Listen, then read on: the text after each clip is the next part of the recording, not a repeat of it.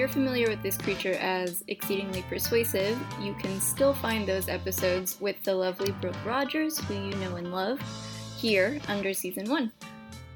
I'm going to keep the party going here as a legal matter. Due credit to The Who for that name. This feed's now going to be populated with some of my episodes, like this one, but I'm also going to try to add in audio from shows and video discussions with other folks as new episodes on here. For example, did a couple chats recently with the lovely Lila Mensing on weed laws. You can check out her show High Crime. And we have a few installments of a new show with Jackie Zabrowski and Natalie Jean that we have been doing on twitch.tv/ohnoitsjackie. But I'm going to see if I can make future video episodes listenable here too. I'm going to get my big girl tech panties on. Anyways, if you found this confusing or want to do everything in one place, you can also watch stuff and listen to stuff on my new website, which is mkzjoybrennan.com. Now, let's throw it over to me.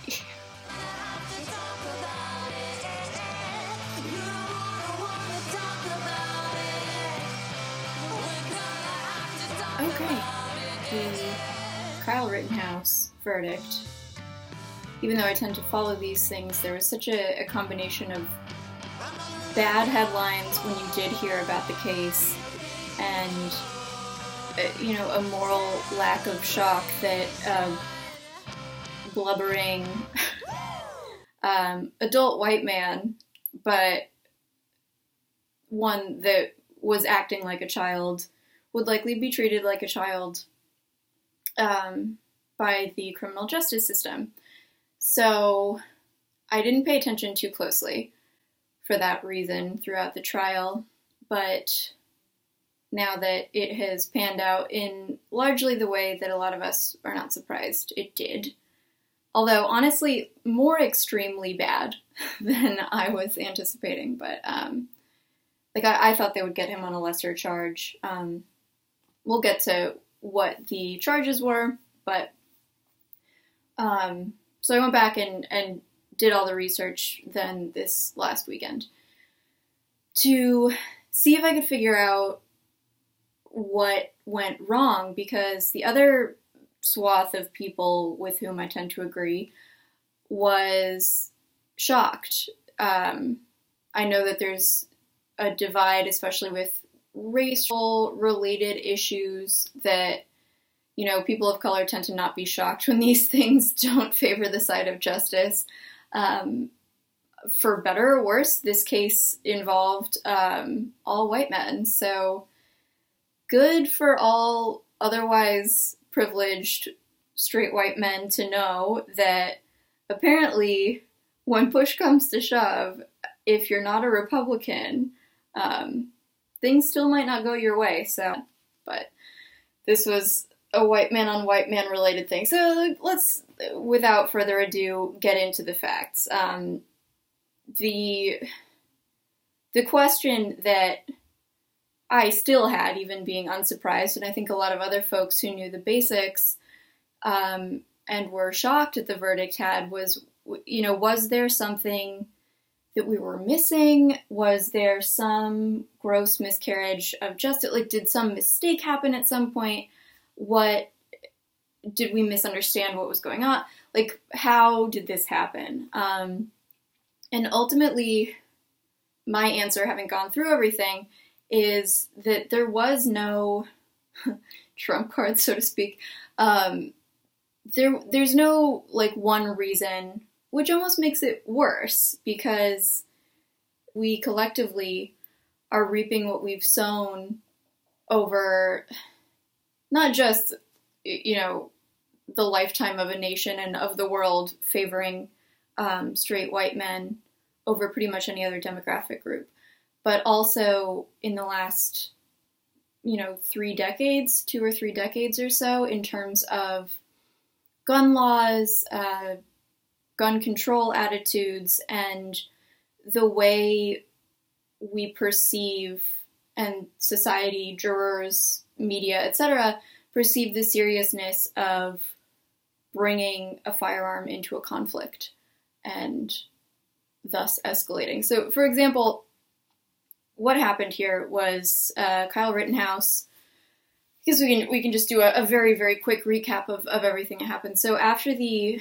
killing of an unarmed black man, one of a number last year, but Jacob Blake was the one in question that triggered a lot of Black Lives Matter protests in Wisconsin. And, you know, the Trump administration had painted the BLM protesters as Antifa, painted them with the assistance of Fox News as a lot more violent and property destructive than they actually were in practice, and also obviously undermined the legitimacy of the cause for protest. So there were a lot of these clashes around the country. The killing of Jacob Blake initiated them in Wisconsin, in Kenosha, where this took place. And Kyle Rittenhouse, an apple-cheeked, I mean, like, I hate to pick on people based on their appearance. I understand it is not a charitable thing to do. I should not condone it. But much like Martin Shkreli, for example, like, there are some faces that you just want to... He was at the time 17 years old. So, a minor at the time that he did this, it's like a double-edged sword, because on the one hand, it's like, why did you ever, yeah, you are a child when you're doing this, why would you ever think that you are equipped to be making the decisions and have the confidence towards violence that you do? The arrogance of that is really remarkable, and it's an arrogance that I don't think any other demographic group can or does show in terms of wreaking unmitigated havoc with a deadly weapon. But he decided, he described himself as like a medic, even though he's not trained as such, he hasn't worked as such, obviously was not acting like that, but he said that he wanted to go to Kenosha. I believe he had to cross state lines to go there, but he wanted to go to the site of these protests, even though he did not agree with the protests, and prevent property damage, damage that was potential to property that was obviously not his own. And he decided to bring an AR-15 style, it's like a Smith & Wesson assault rifle or something. It's akin to an AR-15. That piece was illegal in and of itself, and that charge, so the judge in the Rittenhouse trial threw that charge out, which that charge was the only one not related to the taking of life or the shooting of anybody. And so some folks saw it as the best option if the jurors didn't want to, if they bought the whole self-defense thing, didn't want to convict him on those grounds, warranted or unwarranted, that they at least could use this weapons charge as a basis to punish him for something. Kind of like you heard in that OJ theft trial years later, that the judge ended up sentencing him to something that was like a throwback, or that harkened back to the injustice of the Nicole Brown trial. So that could have been the option. There was this weapons charge that I believe, I actually don't remember if it was felony or misdemeanor, but it had to do with a minor possessing a weapon of that style, that you can't have an assault rifle as a minor, and the prohibition on minors possessing that type of gun was only if it was a short-barreled type of gun. And so this is the basis that the judge used when granting the defense's motion a day before the jury went into deliberation. So the whole trial is done. Day before the jury goes in, the judge grants the defense's motion to throw that charge out based on their argument about the length of the barrel of the gun that Kyle Rittenhouse had. So it's one of those things that, like, I don't know, in a vacuum, maybe it's right. There starts to be a confluence of this can't all be coincidence when it comes to the judge's perceived bias towards Kyle Rittenhouse, like pro Kyle Rittenhouse bias, which, again, though, unfortunately does not in any one action amount to, like, it's not necessarily incorrect. So what was left then for the jury to consider were charges, all felony charges based on attempted murder or murder, reckless homicide, manslaughter related. I don't remember what the actual Wisconsin charges are called because the specifics of what things are called vary from state to state. But intentional homicide, reckless homicide, they basically were multiple levels of the same thing for the two people that Kyle Rittenhouse killed, and then the third one who he shot, injured severely, but then recovered to testify actually at trial. So usually the way that it breaks down the difference between like intentional and reckless is that reckless is not intending for something to happen, but it's a little above negligent in that you are being you have so much disregard for safety that you could easily foresee this result from your conduct, and having that knowledge, you don't change your course of behavior. And then intentional, obviously, is that you mean to take a life. But I don't think there were any actual murder charges. It was all varying degrees of manslaughter, intentional or unintentional. Apparently, none of those succeeded. I guess the last piece of the fact pattern that's worth discussing is, because it will come up at a number of points, is the like aggressor status potentially of the victims, and I'm going to call them that because we'll get to that too. So the three young men who were shot, two of whom died. There are varying accounts, and obviously you have to take a lot with a grain of salt when two of the people who can attest to the circumstances are dead, so it's like my word against nobody, as Rittenhouse. But he says, first of all, they were in an empty, like, used car lot parking area. So when you talk about defensive property that's not even your own, it's like, what is this, a noble medic? What the fuck are you doing? But that's where the combat occurred. There's security camera footage, and I guess the like quality of it came into question a couple times, but some of it is documented at least a significant distance. But one of the young men who died hit Rittenhouse with a skateboard, and so that is on video. Obviously, this is why the attitude towards guns comes into play so much, and attitude collectively about like how much we accept their use, but also knowledge of the fact that it's not like a hammer, it's not like something that can cause death, but it's designed to cause death, and so it's designed to do a massive amount of damage.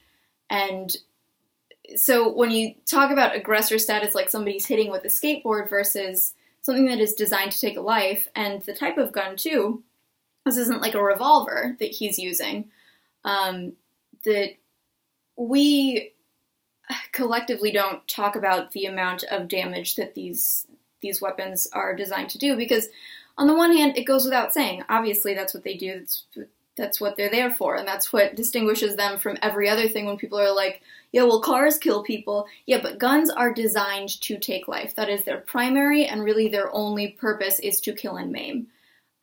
It's not like a baseball bat that, like rats, you can use it as a deadly weapon, or, you know, special forces can kill anybody with a napkin. No, their job is to tear apart innards such that somebody is stopped in their tracks by either death or serious injury.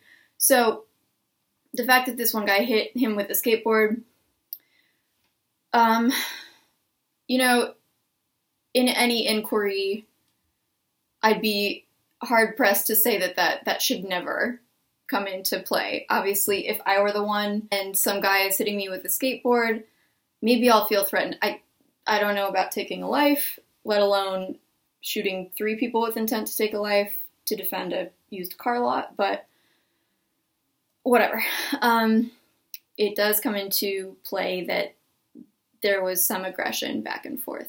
One of the men, the one that survived, was armed. So that is one thing that I didn't really know from the coverage so far, but definitely a tricky tally to account for, that he did have a gun on him, visible. He says that he didn't pull it. Obviously, Rittenhouse says that he saw him reaching for it. That does change the landscape a little bit, and it was almost soothing for me to find that out, because it's like, okay, well, maybe there is a reason that this was perceived by a jury of my peers, of Rittenhouse's peers, but, regular people, as being something that was semi-reasonable to fire on folks. Because a gun isn't a skateboard, so the landscape changes once that's there. But yeah, so that's that. He says he was being chased and felt threatened.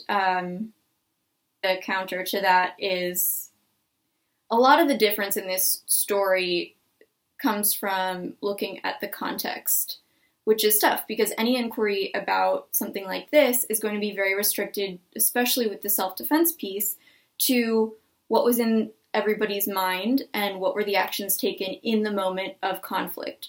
So there's not a lot of, even in a different circumstance and a different case, there isn't a ton of room for consideration of why did you go to Kenosha? Why did you bring a deadly weapon? Is that justified? Is that in and of itself reckless? Which, I don't know how limited the prosecution was. I don't know the scope of the inquiry, and even if the law doesn't say it, the judge could say it, but it is tough because usually when you're looking at these types of things, and homicide too, when you look at like intent of homicide, and you're looking at what happened in this hand-to-hand moment. What drove you to do this thing? Did this person say this? Did this person reach for that? So this is kind of what I mean when I say we're reaping what we've sown as a society in terms of how we view straight white men, the deference that we give them, how we view guns in general, and if that changes somebody's status altogether, that they're bringing a gun to a march that they're not attending except to police it. Because when you look at each piece of it, nothing is that crazy. And that's what's crazy. So the hand-to-hand combat piece, the moments before these young men died and the other one was injured, there is back and forth. So maybe now is a good time to look at self-defense in general and self-defense in Wisconsin, which surprisingly very different, or a variation on the traditional. So usually self-defense, and I think in this case as well, involves whether a reasonable person in those circumstances would have felt the immediate risk, like an impending, so not just like, oh, I bet sometime they're going to want to kill me, they said they want me dead, but if you are at an immediate risk to your life. So that's why it does make a difference. Things like, if I hit somebody in the face with a book, that's not, especially if it's me, because this is a very subjective lens that you apply, because self-defense is something that does not deny the fact that there has been a homicide. It's just a defense to it. So you're kind of admitting, yes, I took a life, but it was justified. It's an affirmative defense saying like, yeah, I concede I took a life, but I felt that it was my only option. And so if it's me with a book versus Dwayne "The Rock" Johnson with a book, it's a very different type of analysis. It's a subjective inquiry. So that type of spectrum that we're looking at also changes, like, you can't just have risk of injury. It has to be that you reasonably see the immediate prospect of dying or being seriously injured. And, even in the strictest, most consistent legal atmosphere, there's going to be a million variables that change fact patterns. You're never going to get two cases that are the same. So there's always going to be room for interpretation.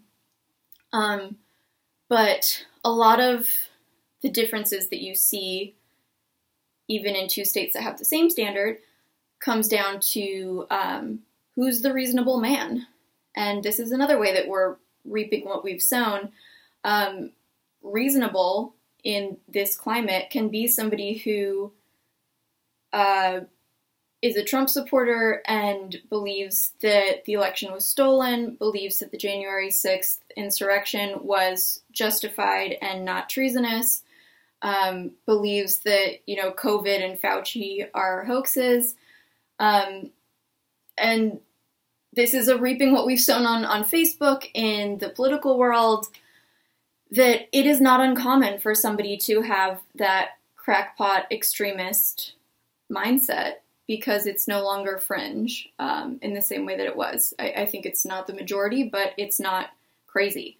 So it can be the reasonable man that we're looking to.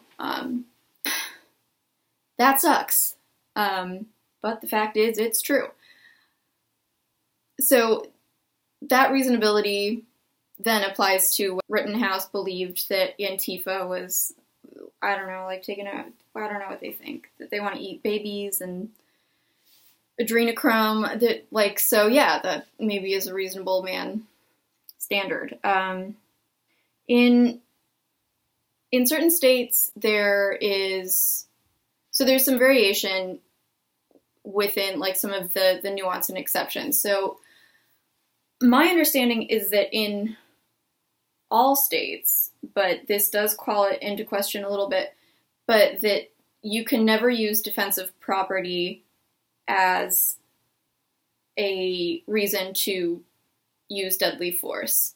Even if you're in your home and you're the castle doctrine, because a man's home is his castle, even if you're in your own home, the reason that you get away with more or get away with killing somebody who's robbing the house, for example, is because there's such an implication and no requirement to retreat, that there's so much threat inherent in somebody breaking into your home that you can impute just the act of doing that, even if they're just trying to rob you, to being a threat to your person.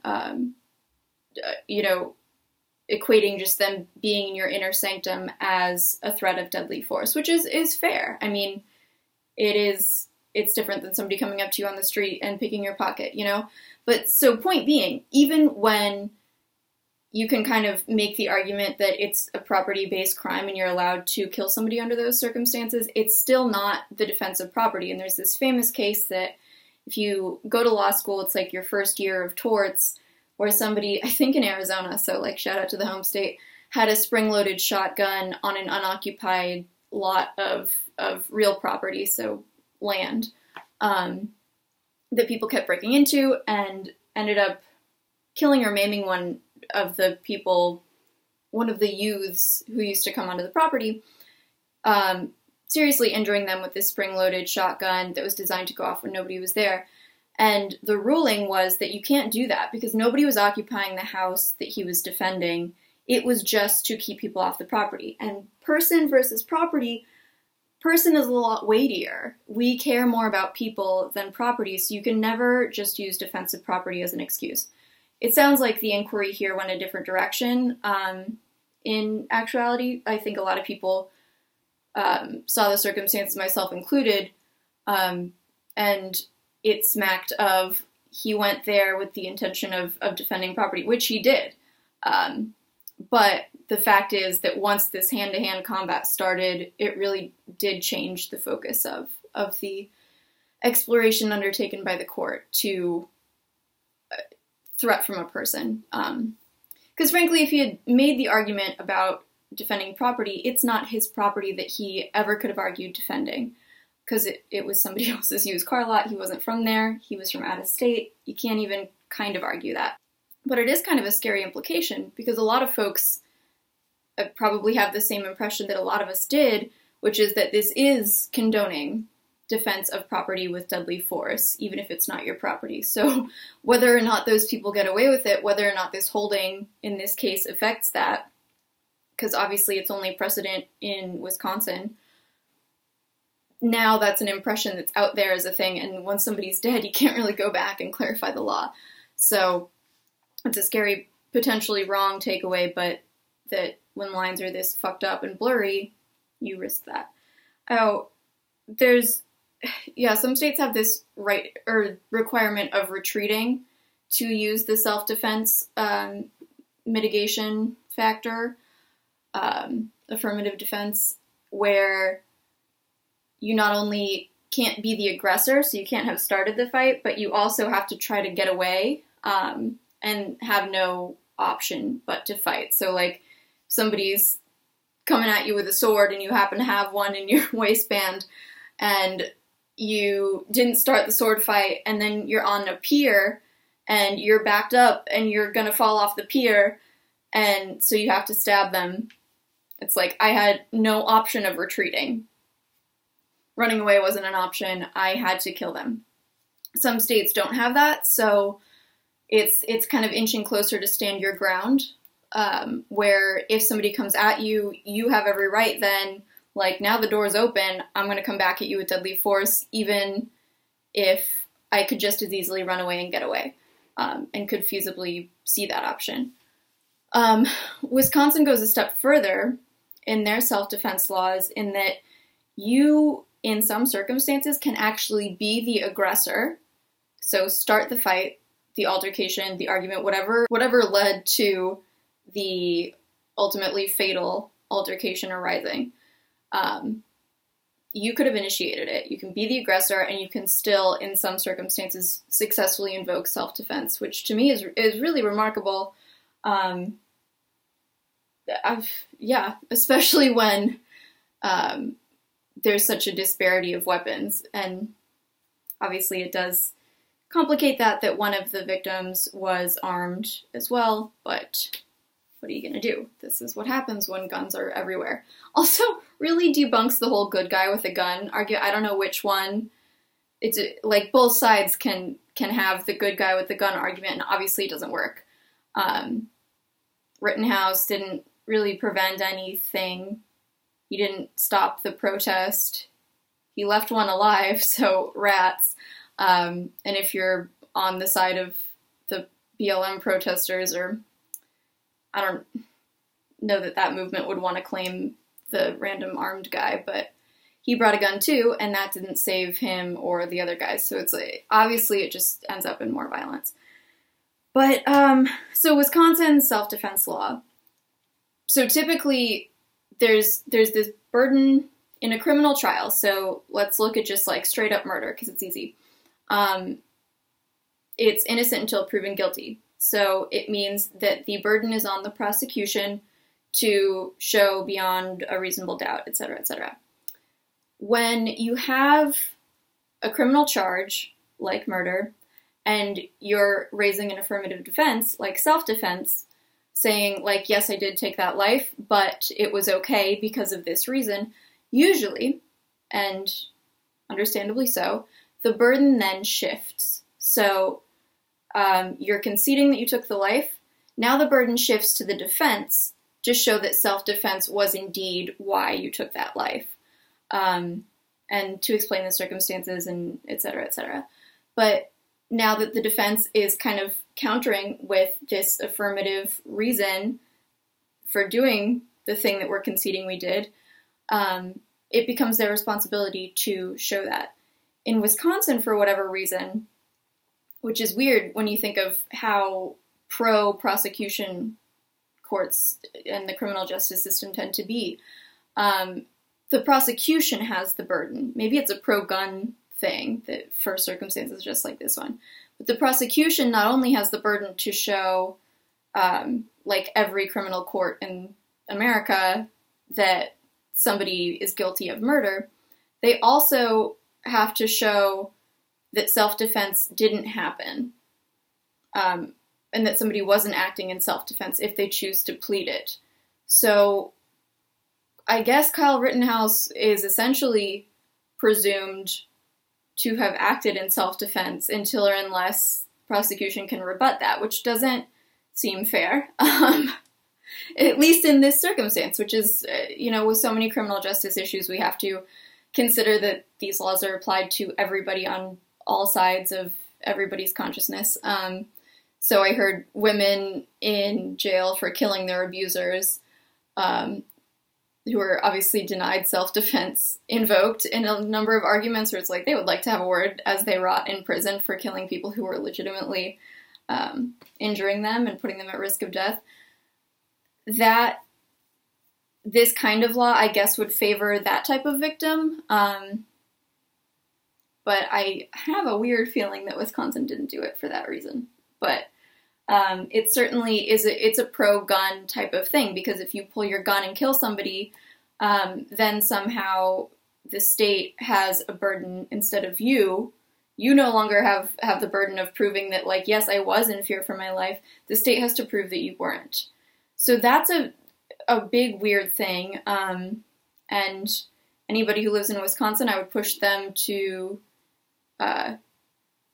get that changed, because it's a relatively recent law, like within the last couple years. I don't know how many other states do it. I haven't heard of a scheme like that before, but it's a huge piece of why this happened.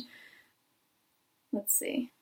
Oh, geez. So there's a tricky piece that I don't know if it actually came in at trial. I know that the defense tried to get it admitted. I don't know what the actual ruling was, but one of the victims, one of the ones who died, was served prison time for molesting kids in Arizona also. So we're really coming out on top of these news stories. Yikes. If the jury did hear that, I could see it coloring a bit. You got this blubbering child. He looks very young. He looks like a pig boy. Sorry, that's not a nice thing to say. He does, though. And even though for many of us it was a disgusting display and laughable, it probably, if you were inclined to believe him, it might have been sincere too. Like, he may have panicked. He clearly does not have the maturity to be handling firearms, which is why the law existed. But whatever. So if you're weighing that against a victim who is an older man who actually was convicted and served time for, I think one of the counts was child rape. It wasn't a mild, certain things go on the sex offense list and you're like, oh, but it was just peeing within whatever feet of a playground. No, it was bad. So, and there was at least an attempt by the defense to get that in. I don't know if it succeeded. I could see something like that, raising a little bit of an issue. Other things that came up that, again, individually, don't know that any of them decided anything or could be said to be a gross miscarriage, but there are a lot of evidentiary calls that are always going to make a difference. There are limits on character evidence and what they call prior bad acts coming in as evidence for both the prosecution and the defense. So and then hearsay limits too on prior comments and things like that. There are all sorts of evidentiary rules for why and how and what you can bring in. So obviously, we all who've been watching the news know that Kyle Rittenhouse had a past of saying that he wishes he had his AR-15 at CVS to kill the looters. It's very nice that he said he was a medic in training without training and wasn't enrolled anywhere. But we also have comments that he was going to shoot anybody who tried to destroy property, which is kind of inherently, if the medical profession is do no harm, it's at odds. They're literally mutually exclusive. And ironically, the victim who survived was a medic, was a literal trained, licensed medic who was there to provide medic skills. He was also the one who was armed, so it's that piece of person-on-person character stuff is tricky. But we don't know, I don't know at least, I don't know that it has been released to the public what the jury actually knew and what they didn't, and what they were allowed to consider and what they weren't. Things like political affiliation, it's a tough argument to get those brought in as relevance. While I do think in this case that a lot of it informed intent in a way that is like would transcend the normal evidentiary bar on bringing certain things in. It's not just like, well, he said a bad thing once, so he must have been doing a bad thing now. It really does make a difference if you believe Trump and you believe Antifa is out to kill people, that rises to a level of relevance. Even though I think that is distinct, you can see why certain evidentiary bars exist, because you flip it the other way. You wouldn't want someone saying, oh, well, they said something socialist on Facebook once, so they probably love Antifa. And all of a sudden, if you have a jury that's composed that way and a judge who has those sympathies, you got to picture these standards applied in every circumstance. All that said, again, I do think that this rises above just like, oh, well, they're a member of a party, so they must have done X. I do think it was probably relevant on Rittenhouse's side. But who knows what the jury knew and saw. The rulings that we do know about that are questionable, there's the throwing out of the gun charge, which I really, especially when it seemed to come down to something so minute and questionable that, you really couldn't fault a judge for letting the jury consider the charge when it comes down to a question of like 16 versus 17 inches, right before jury deliberations. Obviously, that's not a cut and dried issue. When in doubt, I say throw it to the jury. So that's a judge ruling that is questionable. It's not so obviously wrong, unfortunately. The biggest one that I can picture, again, not rising to the level, I don't think, of so determinative of the outcome that it could be basis for an appeal and an overturning on appeal. Maybe you could get away with appeal, we'll see. Is the ruling on victims as a word that could be used. I thought that was a super, super weird thing and really uncommon. I mean, boy. So the judge, if you're not familiar, ruled that the victims, the people killed or maimed by Kyle Rittenhouse, could not be referred to as victims in the trial. And this is honestly a separate issue, like a second distinct and also bad issue. Instead ruled that they can be called looters, rioters, and arsonists. So looking at victims first of all, it's totally normal for people to be called victims in a criminal trial. Especially you're adding to that this is one where self-defense is being pleaded. So they're conceding the fact of taking life. They are conceding the fact that violence has been wrought upon these people by the defendant. So that, to me, it wasn't even an issue that they were victims. Second of all, it's not uncommon. Third, you hear that, like, that word doesn't even imply agency. You hear the word victims used after, like, a forest fire. It's like, oh, there were 3 victims of the forest fire when it reached this residential area. So it's not even a word that implies that this person was responsible. It just means that, they received gunshots and died. We happen to know who fired the gunshots. So, but the fact is that they were injured and died, or injured and, suffered. So I don't even understand where you can make the argument there. But was it something so significant that it changed how the jury perceived the whole trial, and otherwise they would have ruled differently? You probably have a lot of trouble making that argument. So in terms of changing the result, I don't know. I don't think so. But then the second piece of that being that they were allowed to call them rioters, arsonists, looters. There's a question there of if there's even evidence of things like arson and looting on behalf of the victims, of the people who died. But even if you are saying that, there is an inherent bad, violent, criminal quality to those words. So that I think implies more than victim does in the other direction. So that's really weird to me. Either way, of what I know of the judge's rulings, somewhat unfortunately, even if there was bias, I don't know that you can prove that it was outcome determinative. So the best I could say is something like, the judge in the Brock Turner case was subsequently unseated.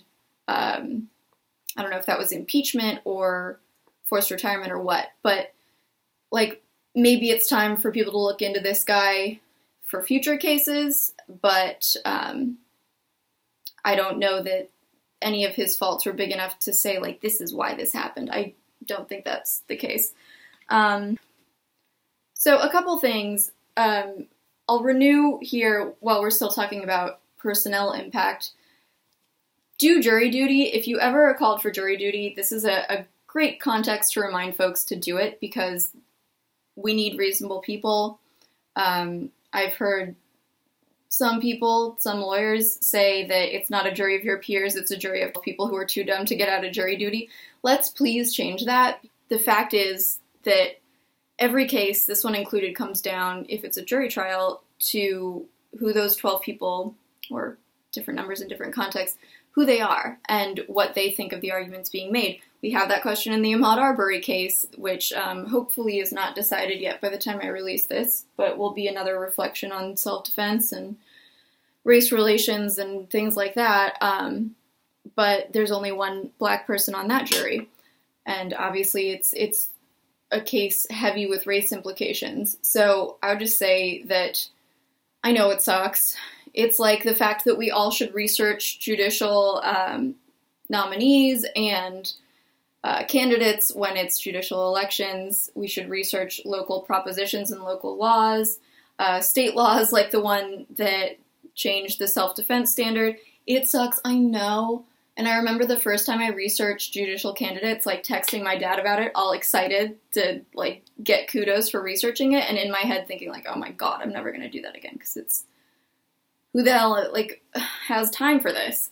But then I did it next time, because I was like, well, I did it last time, so now I have to keep up appearances, and now it's something that I do.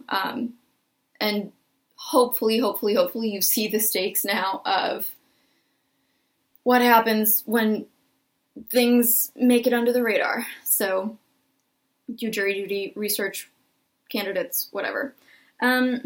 Last thing I'll say, which goes without saying, but let's crystallize it so that it is said out loud, is the impact of identity and demographic factors in how people's opinions do shake out. So even if it isn't a weird ruling or a weird law, and I think it was a perfect storm of a lot of those things here, but nothing too glaring. Ultimately, it comes down to the biases that a reasonable or unreasonable jury takes into every room. So I think there's a race piece and there's a gender piece. And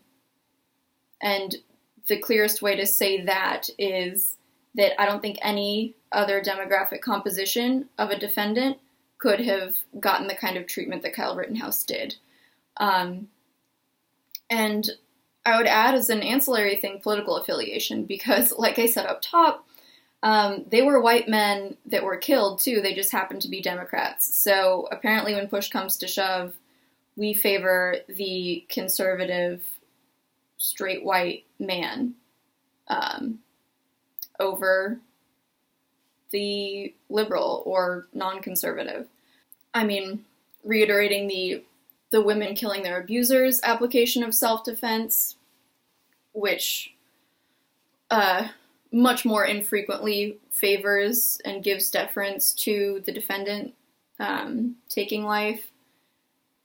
Obviously, we know, and it has been said many times over, that a black man doing the exact same thing would not have gotten the kind of deference that Kyle Rittenhouse got from the day of the incident through to the exoneration, because Kyle Rittenhouse also got to go home and turn himself in on his own schedule.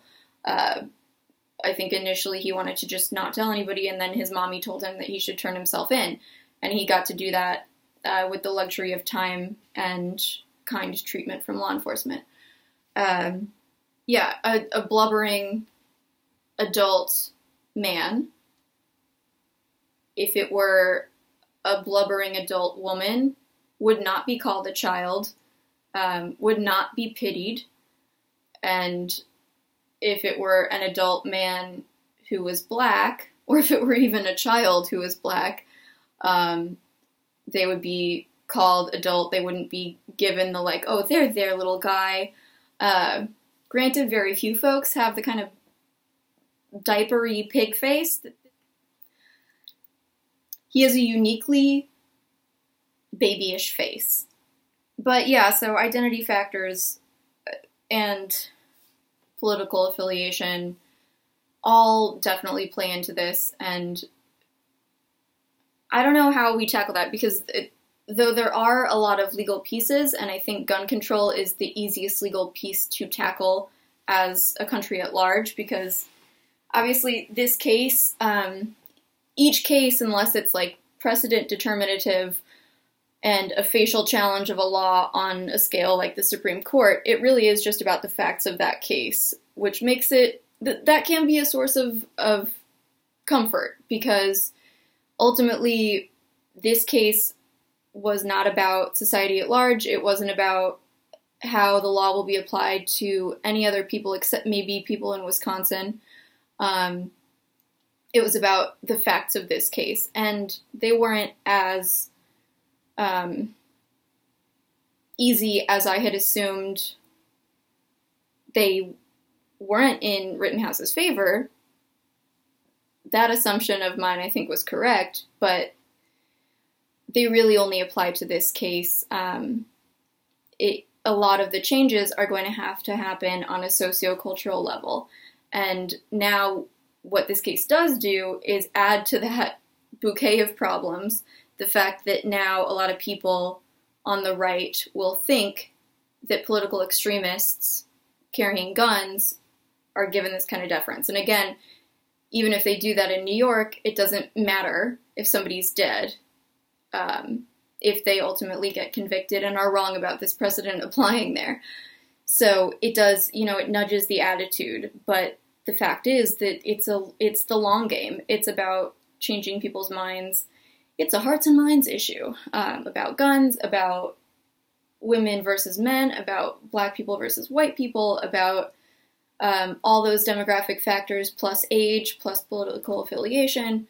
So it's a person-by-person, slow trudge. But I would say, yeah, pay attention to electorate issues, serve on juries, try to be patient with people who are learning, because, there's that whole, like, you catch more flies with honey than with vinegar, and I know it's hard, and I know it's a shitty burden as the people who know better to take the high road and to teach, but the fact is, it's true. Nobody's mind has ever been changed by being called an asshole.